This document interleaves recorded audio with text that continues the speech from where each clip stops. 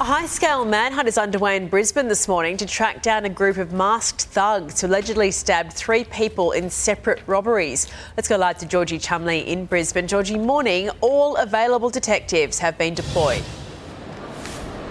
Good morning, Eddie. They're working around the clock on this shocking crime. 3 young men were out on the town in Fortitude Valley in the early hours of yesterday morning when they were attacked by a group of masked men in quick succession. The first was attacked around 3:20 on Constant Street. He was stabbed in the back. He stumbled to a police station with a punctured lung. The second young man was attacked just minutes later. He's a 21-year-old and he was stabbed in the abdomen, and another 23-year-old was stabbed just 10 minutes after that. He sustained serious injuries. Now, thankfully, they're all in the Royal Brisbane Women's Hospital in a stable condition. A 17-year-old boy has been arrested for being involved in those armed robberies, and he's set to face children's court later today. But police are investigating a link between these crimes and another stabbing overnight at Forest Lake, which involved a group of 4 men who went to a home and stabbed 3 individuals